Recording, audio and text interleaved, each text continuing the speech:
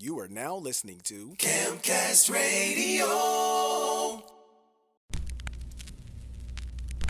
Your word is the everlasting truth, and by faith we see the proof. Your word will never change or fade away. People change their minds with time, but your thoughts are divine. Your truth endures to every generation.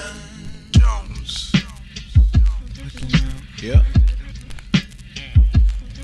What's a conundrum? Such a predicament we have here. So many opinions be cavalier, but not many have an ear to listen. They just put words in the atmosphere without consideration or getting their facts clear. But what's a clear fact when it's attached to propaganda?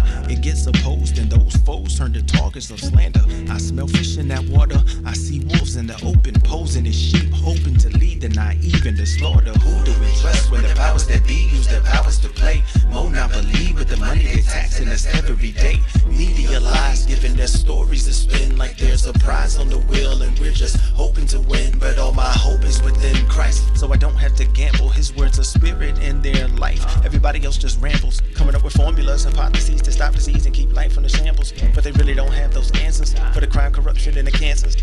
So why do people talk like y'all so wrong, we so right? We know everything y'all don't, and ain't no God nowhere in sight. All our answers lie within. Why? Cause we be sciencing. But the next time tragedy strikes the nation, let me see who prays to science then. Might sound like I'm pessimistic about human nature, but it's not true. I just know whose words could never fail and never tell a lie, and it's not you. Call me though when you speak a word, and that word creates the whole universe, and that universe is unsearchable cause it's infinite. You'll be dead first. Your word is the everlasting truth, and by faith we see the proof. Your word will never change or fade away. People change their minds with time, but your thoughts are divine. Your truth endures to every generation.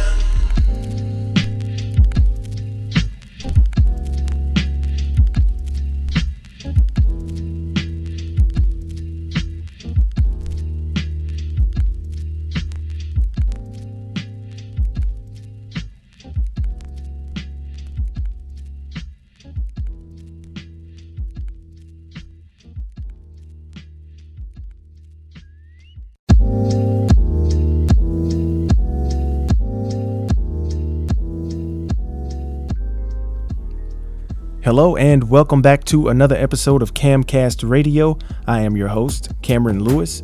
I hope you enjoyed that song. I call it The Conundrum. Also, Your Word is Truth. It was produced by Tone Jones, and you'll hear me say that name a lot because I often use his free tracks from YouTube to record. And I've also purchased some of his beats for an upcoming project that I'm working on. But anyway, we'll be building off the previous episode. If you haven't had a chance to check it out, please go and do so. It's called Unity. And in that episode, we discussed what unity should look like in the church and that it cannot be truthfully attained apart from Christ. One of the reasons I mentioned it's not possible is because of the plethora of opinions people have, and that's the thread that I want to pull on today. These days, people are highly opinionated about everything, and most are fully convinced that what they think and what they believe are justifiably true. You hear them say all the time, "That's my truth." And many people think that truth is relative. However, there's no way that there can be as many truths as there are people on the earth. Now, saying that truth is relative is basically saying, "That's my truth." It just means that truth applies where one thinks truth is applicable. In other words, if I believe something is true, then it's true to me whether you agree or not. This is very problematic for the world at large, and we're going to look at why. Our society today in the United States is built off the ideals and the principles set forth in the Declaration of Independence, those ideals and principles being established by the Constitution. The Constitution establishes the law, including all of the amendments and the addendums over the years. The laws provide boundaries which protect our rights and citizenship, as well as provide freedom. Now that's actually paradoxical when you think about it. The very thing that is meant to provide freedom for us is also a barrier that limits that same freedom. But the point in me saying that is to establish that our lives from a sociological viewpoint are based on a structure or a foundation that's set forth, from which point we build and navigate our lives. In simpler terms, how you work, eat, sleep, and play have been built upon the foundational structure of the law. However, that's just the tip of the iceberg in the grand scheme of human existence. Life itself and all of creation is built upon both spiritual and physical laws set forth by God. Now, for you non-believers, we will definitely have an episode devoted to the debate of creationism versus evolution, but for the sake of time, I am going to skip that discussion. Yet we must understand that just as it was necessary for law and order to be established for us to build a nation, it is even more necessary that all of creation be established by rules that were not just randomly manifested, but purposefully and knowledgeably set forth by an all-knowing God. What I want to do at this time is build a biblical foundation for where we're going in this conversation. So I'm going to read quite a few scriptures, not a whole lot, but it's enough. So let's just get going. Starting with Hebrews chapter 11, verse 3, King James Version. Through faith, we understand that the worlds were framed by the word of God, so that things which are seen were not made of things which do appear. Psalms 33, verses 6 through 11. By the word of the Lord were the heavens made, and all the host of them by the breath of his mouth. He gathers the waters of the sea together as an heap. He lays up the depth in storehouses. Let all the earth fear the Lord. Let all the inhabitants of the world stand in awe of him. For he spoke, and it was done. He commanded, and it stood fast. The Lord bringeth the counsel of the heathen to naught. He makes the devices of the people of none effect. The counsel of the Lord stands forever, the thoughts of his heart to all generation. Now, I just wanted to comment right here. Note that this is something we're literally observing as this COVID-19 crisis plays out. And I'm talking about God essentially nullifying the counsel of humanity. We are watching as public officials scramble to make, quote unquote, the right decisions regarding this unprecedented and unpredictable virus. And I always laugh when I hear the media criticizing the president or any other leader, Republican or Democrat, for their failures to lead during this time. The only way that you can truly fail in this type of situation is to do absolutely nothing. It's not like this is something that has happened before. It's not like there's a manual for it, but we hear public officials, scientists, and doctors making all of these predictions based on data, and none of them really know what they're talking about. All they're really doing is relaying to us what they can observe. They just use educated terms and numbers and statistics to make it sound authoritative. But the truth is, they have no real answers. Okay, now back to the word, John chapter 1, verses 1 through 3. In the beginning was the Word, and the Word was with God, and the Word was God. The same was in the beginning with God. All things were made by him, and without him was not anything made that was made. Luke 21:33. Heaven and earth shall pass away, but my words shall not pass away. Isaiah 40:8. The grass withers, the flower fades, but the word of our God shall stand forever. Psalms 119, verse 160. Thy word is true from the beginning, and every one of thy righteous judgments endures forever. Psalms 11:3. If the foundations be destroyed, what can the righteous do? Now, in other words, this scripture means if God's foundations or his word were to be destroyed, what salvation do we have? Or who can save us? That's why Isaiah 51:6 says, lift up your eyes to the heavens and look upon the earth beneath. For the heavens shall vanish away like smoke, and the earth shall wax old like a garment, and they that dwell therein shall die in like manner. But my salvation shall be forever, and my righteousness shall not be abolished. Psalms 82, verse 5. They know not, neither will they understand. They walk on in darkness. All the foundations of the earth are out of course. Now, if you read verses 1 through 4 of the same chapter, you'll see what is meant by the foundations of the earth are out of course. It's talking about man's unjust judgment, corruption, and neglect of the poor. It is saying that God established the world in righteousness, and humanity is not carrying it out as he envisioned. It looks a lot like what we see in our world now.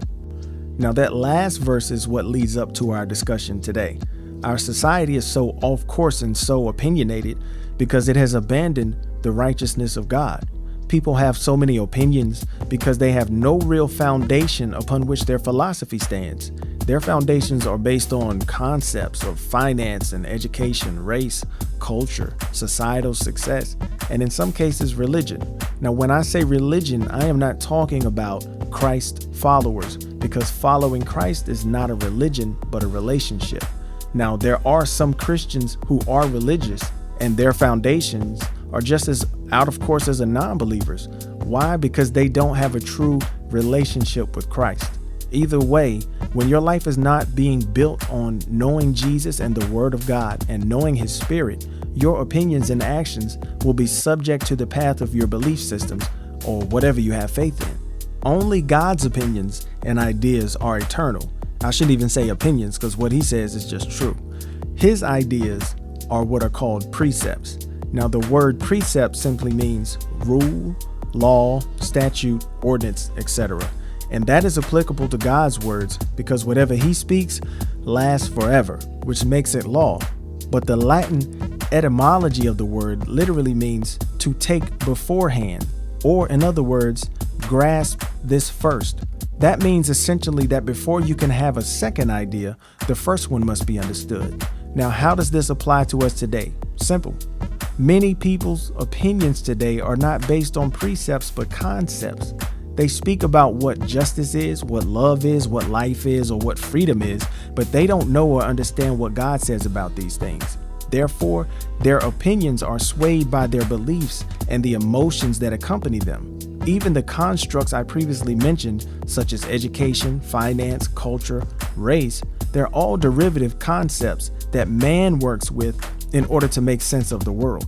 The problem with that is that as society changes, so change the opinions.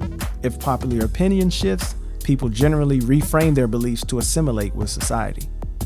Here's an example of what I mean by that. In 2014, when the Black Lives Matter movement first really tried to take off after the Ferguson riots, many whites were silent about the issue, and many were even against the Black Lives Matter movement. Now, somehow, it's widely accepted, and many whites are speaking out and championing racial equality. What changed? What made the deaths of Michael Brown and Eric Garner any less offensive than the killing of George Floyd? There was video footage of these incidents as well. I'm not going to get into the specifics of the cases. My point is that if people's motives were so just, then there should have been just as much outrage in 2014 as there is today in 2020 about these unjust killings. Why? Because right is always right, truth is always truth, and an injustice is always an injustice. If what is right changes, if what is true changes, and if what is just changes, then righteousness, truth, and justice cannot be trusted. If what is right is subject to change, then what good is it to do what's right? Because it's only going to be vilified by future generations. At some point in life, we have to examine our thought process and trace our belief system down to the foundation in order to understand what we really think. Few people dare to ask themselves, how do I know if what I believe is the truth and if it's right? They just think that because they feel it's right, it must be right. And that's a dangerous way to live life. It was around the year 2000, and I'll never forget, I was praying to God and just kind of expressing myself to Him about some issues. And His question to me was, who told you that? And as simple as that question sounds, there were more implications than the question indicated. In that question, He was showing me that I had blindly went along with everything I had learned at home, in school, and in church without investigating its validity for myself.